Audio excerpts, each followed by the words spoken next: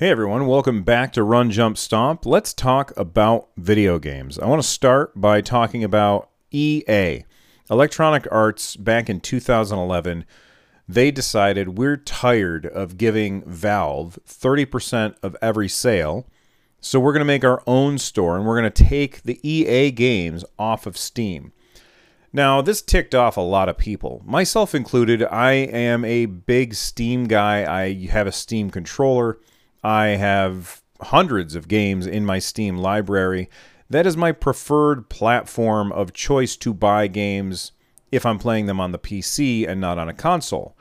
So for EA to say, if you want to play our games, you have to install our launcher, I just said, well, screw it. I'm just not going to play your games then. I've got too much to play anyway. So I said, forget it, and moved on. Well, maybe enough people have done that, because there's been rumors for the past couple of weeks that EA might be bringing its games back to Steam. I'm not going to take the time to get into everything. I will do my best to put all of the links in the show notes, but the reason I'm bringing it up today is because EA, knowing that there's a bunch of rumors about EA games coming back to Steam, EA knowing that, they posted a tweet yesterday at 4:27 p.m. of a coffee cup. The coffee cup has EA's logo on it, and coming out of said coffee cup was some Steam. And so I feel like this has to be on purpose. There's no way that somebody would post this not thinking about the repercussions. At least I don't think so.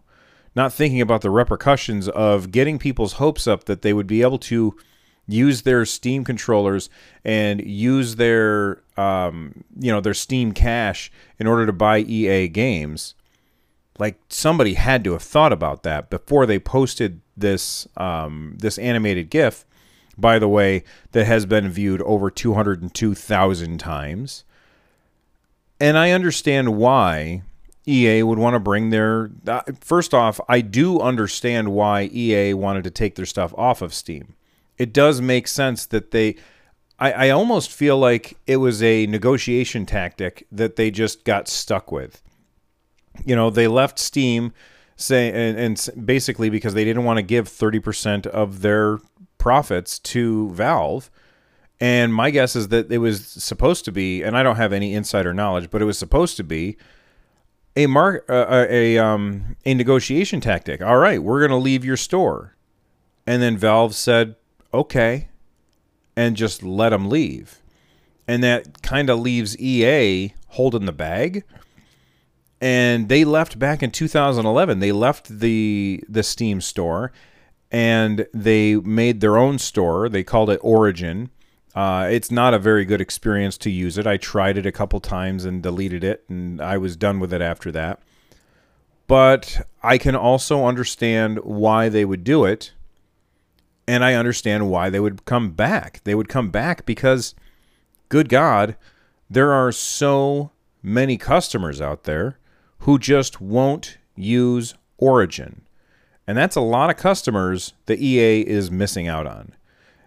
And while this is about EA possibly coming back to Steam, I think what we have to realize is perhaps EA is going to come to other platforms as well. We already know that EA is going to be releasing games on Stadia, and now possibly Steam again. But perhaps they're also going to be releasing games on the Epic Games Store.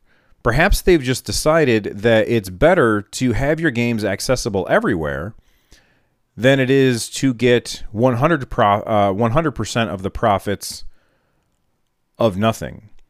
Because if you sell a bunch of games on Steam and Stadia and Epic, that's 70% of some money.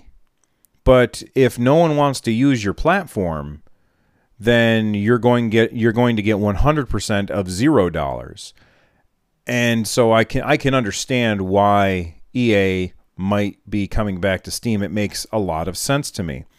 I hope it happens. I hope EA brings their games everywhere. I would like to be able to try and play Apex Legends on my computer using a Steam controller, because I think that would be the best experience. I love the Steam controller. It's amazing. There are rumors that this just is for old games, though. So who knows what's going to happen. Anyway, let's move on. Let's talk about some other competition. Let's talk about Twitch and Mixer. For those of you who don't know, Mixer is basically Microsoft's version of Twitch. And a couple of months ago, they threw a big old pile of money at kind of, unfortunately, the face of gaming. Not that I hate Ninja or anything. It's just like gaming is so much more than his nonsense. So like, I don't like that he is supposed to be our representative, because not everybody who plays games is like that. That being said, Microsoft threw a big pile of money at him and said, come on over. Now, his wife and manager, I think her name is Jessica Blevins, she talked about how the main reason that they left Twitch was because Twitch would not allow them to market their brand the way that they wanted to. And Mixer was like, you do you. You go right ahead and market your brand the way that you want to. And so that's what they're doing. They ended up moving over to Twitch. Or, I'm sorry, over to Mixer. Now, Mixer saw a huge spike in traffic, which has kind of died down over time.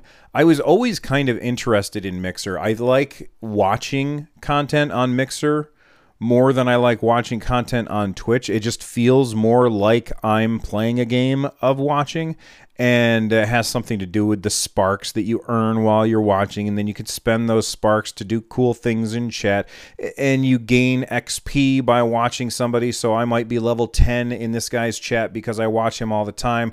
I might be level 15 in this woman's chat because I watch her stuff a bunch. And I just think that that's really cool. It's fun, and I like that it's universal across the board and not separated by, this streamer on Twitch uses this bot, so that works there, and you go over here and they don't have that. I like that it's kind of a universal XP gauge that goes across all of Mixer. Anyway, they kind of boosted for a while after Ninja came over, and then it slowly dwindled away again, which is too bad, because I do want Mixer to succeed. And the reason I want Mixer to succeed is because a rising tide raises all boats, or something like that. You know how that phrase goes. Well, I mean, unless you're me, and then you don't know how that phrase goes. But I want Mixer to succeed because competition is going to make watching Twitch and watching Mixer better for everybody. It'll make creating content on Twitch and Mixer, and of course YouTube, better for everyone.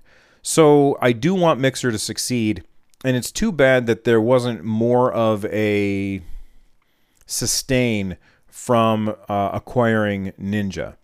Now, why am I talking about this today? That was a couple of months ago. Well, the reason I'm talking about it today is because Michael Gierzyek, I think is how you say it, Gierzyek? Michael Gierzyek, better known as Shroud. He is a huge streamer over on Twitch, or he was, because he is now switching platforms and will stream exclusively on Mixer moving forward. This comes from Gamasutra. Basically, this is the same deal that, well, it's an exclusivity deal with another big streamer. And I get what Mixer is trying to do here. I get that, but I don't know if it's going to help. Here's what they're trying to do. They're trying to bring the people that the people are watching over to their platform so that the audience will follow. And I completely understand that. That does make a lot of sense. But doing this 1 and 2 giant streamers at a time, I don't feel like that is going to put a dent in Twitch. And the reason why is because Twitch viewers are extremely loyal to that platform. They have been on that platform for a long time. They have unlocked emotes that they use, like it's part of their language. If you are in a Twitch stream, you will see, actually, if you're in any Twitch stream, you will see the same emotes across the board, and those can't be used on Mixer because those are Twitch emotes. And like it's a different language that people might not understand, but Twitch people, they get it. And getting people to leave Twitch and go to Mixer, that is a really tall order. I don't know that these giant streamers have enough loyalty with their fan base. When you bring them over, their fan base some of their fan base might come with them, but most of their fan base will just start watching somebody else. And here's why. When you grab a giant streamer, or when you watch a giant streamer, they have so many people in their chat that they cannot possibly keep up. And so the interaction between the streamer and the person who's watching, the viewer, they don't really have a lot of one-on-one back and forth. They don't build a relationship the way that they do with a smaller streamer. So I think what Mixer should do instead of going after these giant streamers is they should go after the mid-sized streamers. Because the mid-sized streamers, while they may have a smaller audience, that audience tends to be very, very loyal to the streamer in question. Not the game, not the platform, but to the streamer. A lot of the streamers that I watch, and I tend to watch medium to small streamers, you know, somewhere between 10 and 200 people watching. So way smaller than these people who have like 30,000 people watching at a time. Bringing over these giant streamers is not going to bring their audience because their audience is not loyal to that person. They're loyal to the platform, and they're going to stay at Twitch no matter what you do. So you got to go and get the smaller streamers, the medium streamers, and when they move over, their community will move with them. Now, how can they do that? Obviously not signing these exclusivity deals or something. They have to make the platform more appealing. And I don't know how they can do that easily. In fact, it's really hard. But well, maybe they can do exclusivity deals. Just, you know, they don't have to be millions upon millions of dollars. I don't know. It's just, I don't think that this method that Mixer is settling on, I don't think it's going to work for them. Anyway, I think I've probably talked for way longer than I should have, so I'm going to shut up now, and I'll see you guys next time. Bye-bye.